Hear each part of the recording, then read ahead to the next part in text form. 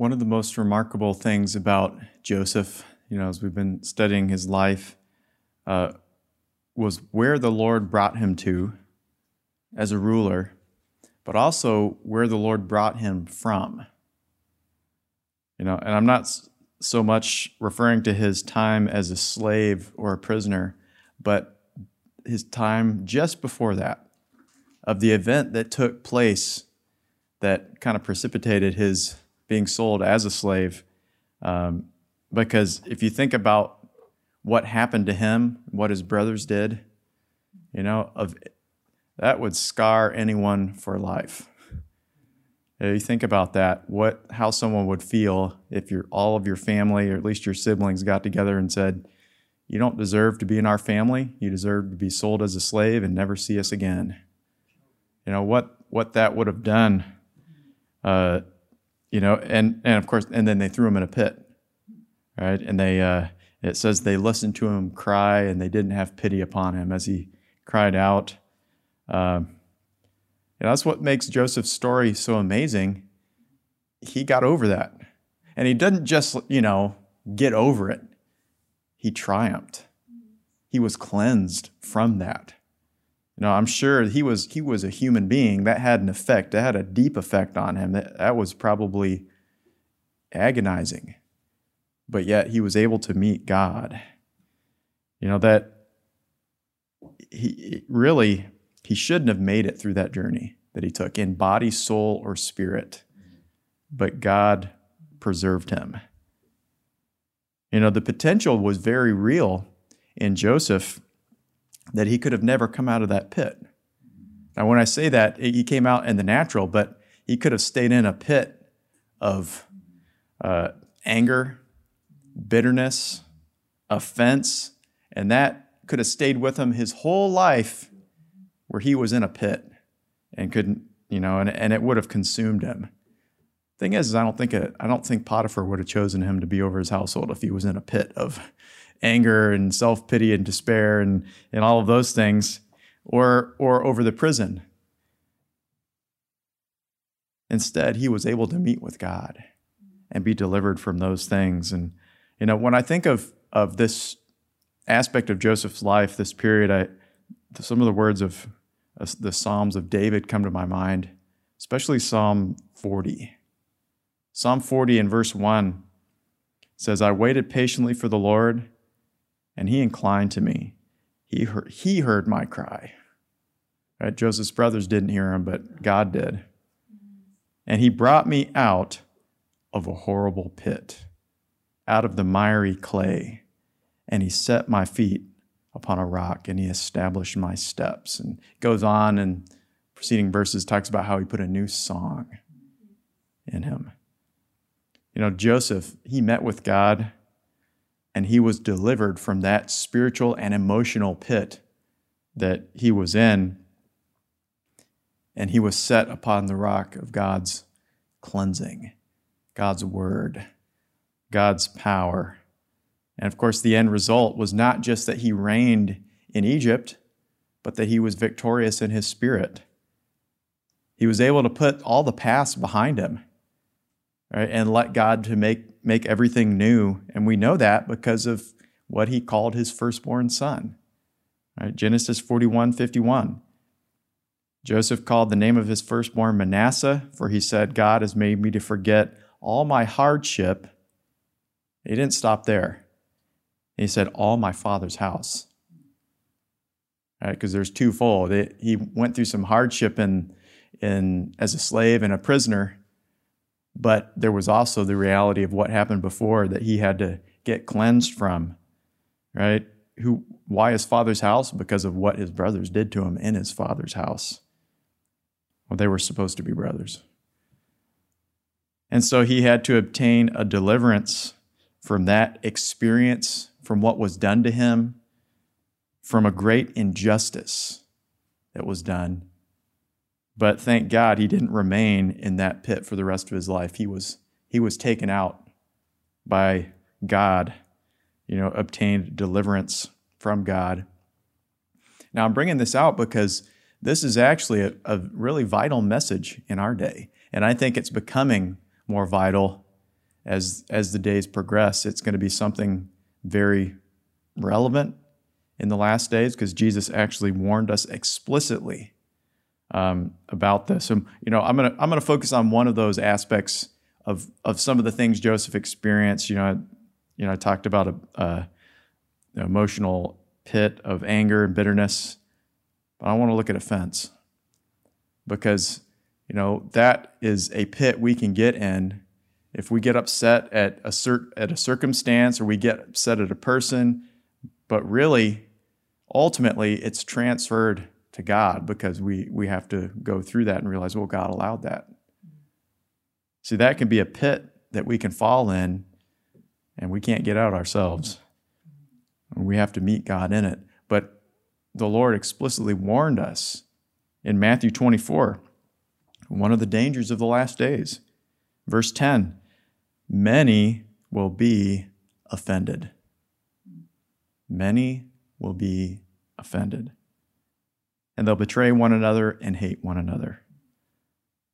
It boggles my mind. And he's not just talking about the world. He's talking to a group of his disciples. Many will be offended and betray one another. So Jesus warns us as his disciples about the pit of offense that we have to deal with in life, especially in the last days. The Greek word for offended, is scandalon. I don't know if I'm saying that right. Scandalon. Scandalon. I think that's how it is. But it means a trap that causes one to stumble and be drawn into error. It's the idea that someone could be walking along, happy as can be, but then something happens, something difficult, maybe something even unjust, right? Something that they didn't deserve, something bad that other people, they did what was wrong, but yet somehow it enters into our heart and we can't get over it. And we don't really want to let it go because that other person didn't suffer for it, but we're suffering. And if we let it go, they get off scot-free. They really don't. But yet that's how our spirit can reason within us at times if we're not careful. The danger of being offended is we just don't let it go, so we keep rehearsing it, can't move past it. And the dangerous thing is if we allow it to continue, it can affect our eternity. You want to hear a scary story? This is church, so it's not that scary, but it's a story that I read in one of our textbooks that we use in our university, so it's instructive, but a little scary. So there was once a woman who was a vibrant witness for Christ. Her ministry brought hundreds of people to the Lord, but her husband wasn't consecrated. And unfortunately, he fell into moral sin, and he committed sin, but he also had deep remorse because of it, and he felt the conviction of the Lord, and he wanted to make his life right. And so he came and asked his wife for forgiveness. She refused. Instead, she hardened her heart against her husband and against the Lord. And she kind of complained. She said, "Lord, I've been faithful to you, but you allowed this to happen." And in reality, she said, "You have not been faithful to me. You didn't keep my husband faithful to me." She refused to overcome that offense. And listen to this. It says she died cursing God. She failed to receive grace, to let go of that offense, to be cleansed of that offense, even when she didn't do anything wrong. Isn't that the terrible thing about that? She didn't do anything wrong except to not forgive and to let go and to let God wash away all of those things. And this is important because, in a sense, if we want to be disciples, at some point, we're going to be tested on this. We are all going to be tested on offense. We will have to experience the rock of Christ. He's our foundation, but we're also facing times when the rock opposes our way and something we want to do, and we have to say, "Lord, okay, I'll yield to you. Lord, I want to change, cleanse me. But, we have that choice, whether we stumble over it or whether we let him work in us. And if we stumble over it, we can get offended. Of course, one of the greatest examples is Jesus preaching to his disciples in John chapter 6. Right? And that's when he begins to talk about the crucified life. And at this point, he has hundreds of disciples. Many have followed him, just being amazed at the miracles and the power of God flowing, and multitudes are coming to him. And then he starts talking about, the crucified life. You need to start receiving the true bread from heaven and eating me. Right? Now there was a meaning there that those naturally minded people weren't getting. But even the disciples didn't get it. Right? It was a hard thing. And they said, this is a hard thing. Who can receive this? As the disciples were saying it. And so he asked them, he said, does this offend you? And of course, we have that profound verse in John 6:6. Sometimes God is in control of how the verses were set up. When you look at this, it said, from that time, many of his disciples went back and walked with him no more. And we can link that to what Jesus said in Matthew 24, many will be offended. And so they became offended at that point. They followed him no more. And when you stop following and progressing, you go backwards, right? Very seldom do you just stay there. And that's one of the dangers of the pit of offense, kind of linking it back to Joseph. But somehow, those 12, really the 11, because one of them got offended and did the unthinkable, betrayed the Lord. But they were able to look beyond that hard experience to what really mattered. And of course, Jesus asked them, after that, everyone else left, he turned to the 12 and he said, well, what are you going to do? Let's read that. John 6 and verse 67. He says, will you go away also? And Simon Peter answered him, Lord, to whom shall we go? You have the words of eternal life. At the end of the day, that's really what matters.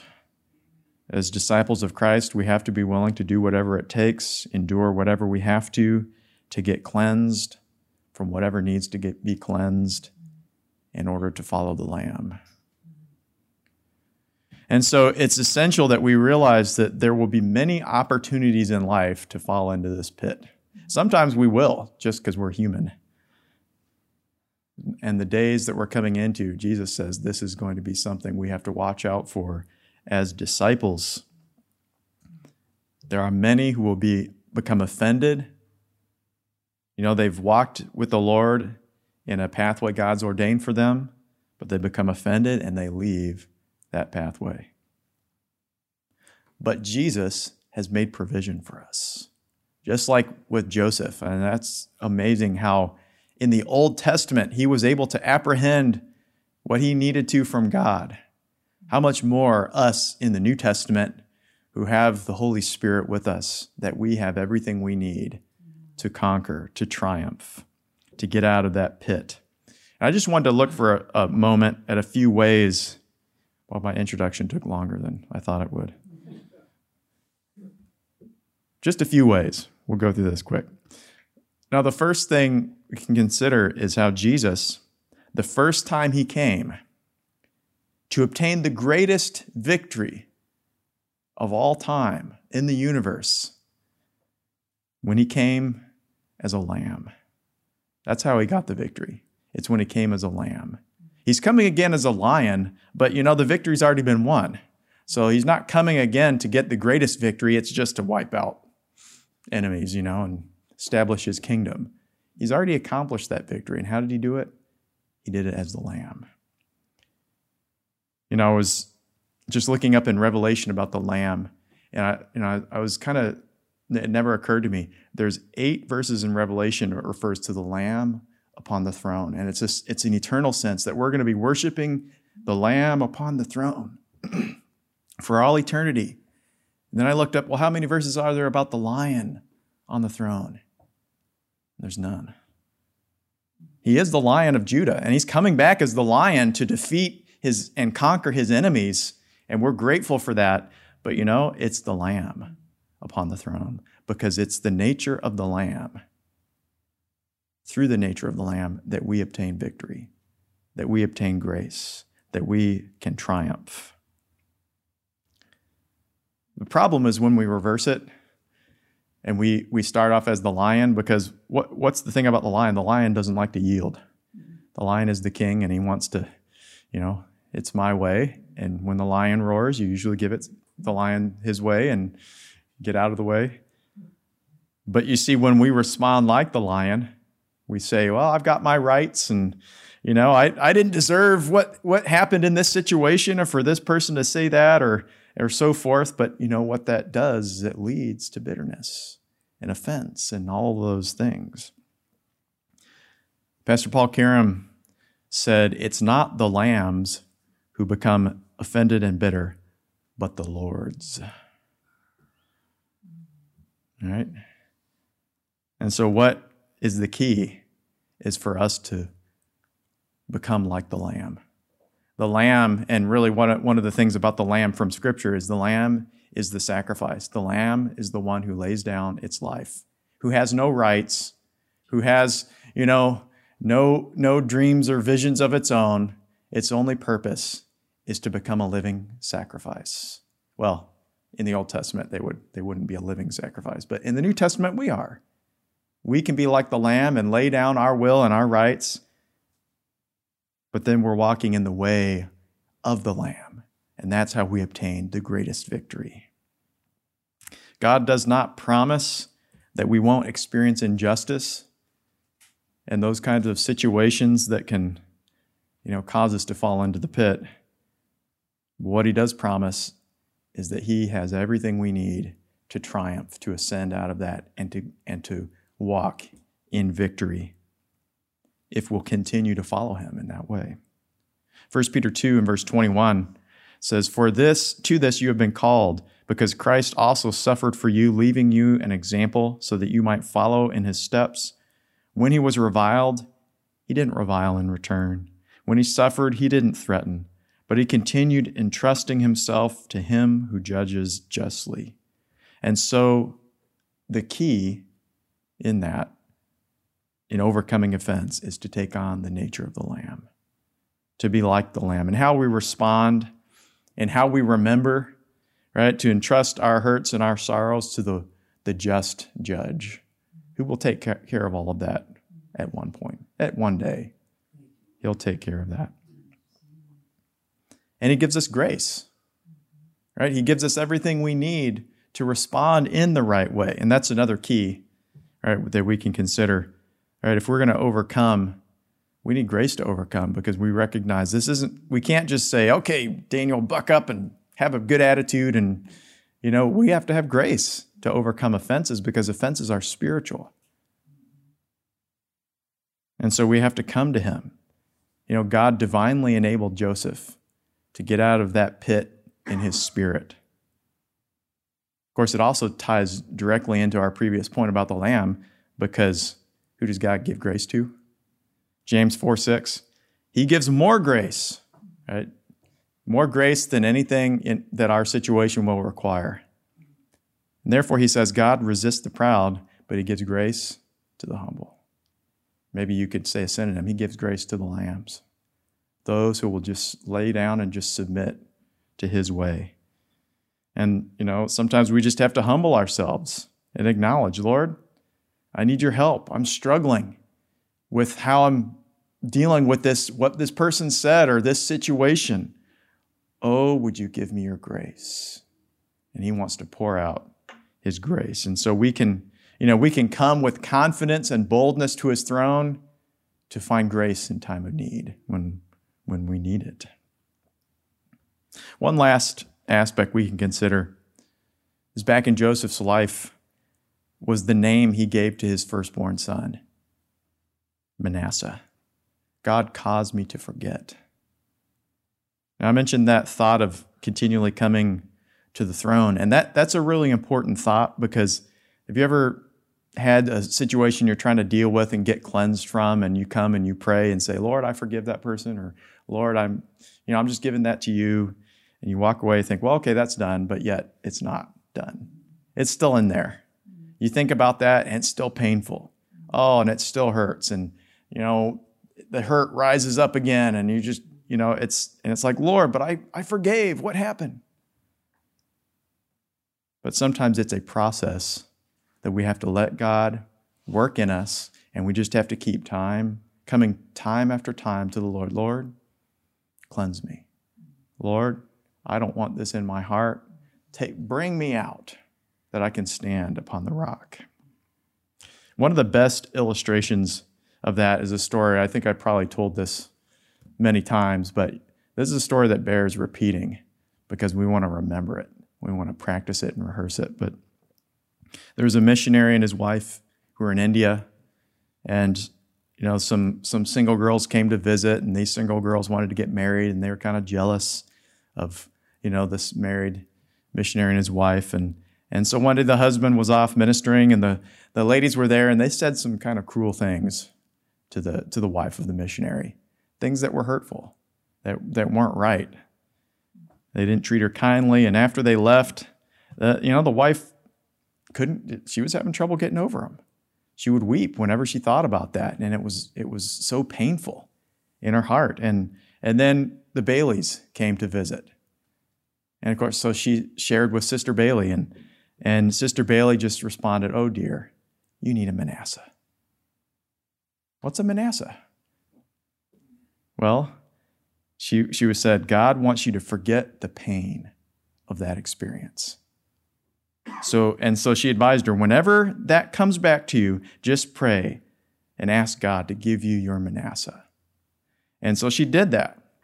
And this stuff kept coming, so she had to keep praying, Lord, give me a Manasseh. Wipe this away, that I wouldn't have anything against these people, that I could think about it and not feel this pain. And she just kept praying and praying. It took a while, but she said after a time, she realized she hadn't even been thinking about it. And then she could think back, and it wasn't death. It's like, sometimes God can just wipe it from your memory. I know Pastor Bailey talked about that. But sometimes you can remember, but then you think back, He's cleansed away the pain. It's not painful to think about. It's just something that happened. In fact, you can rejoice when you remember it because God gave me the victory over that. But that's the experience God wants to give to us. And so, forgetfulness is really tied to God washing that experience from us, the pain, so that we're free.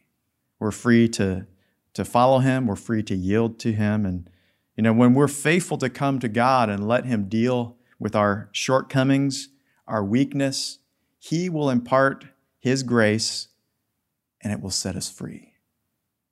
And as Jesus said in John 8:36, if the Son makes you free, you are free indeed. That's the kind of freedom we want to have. True freedom and deliverance when we come to Him.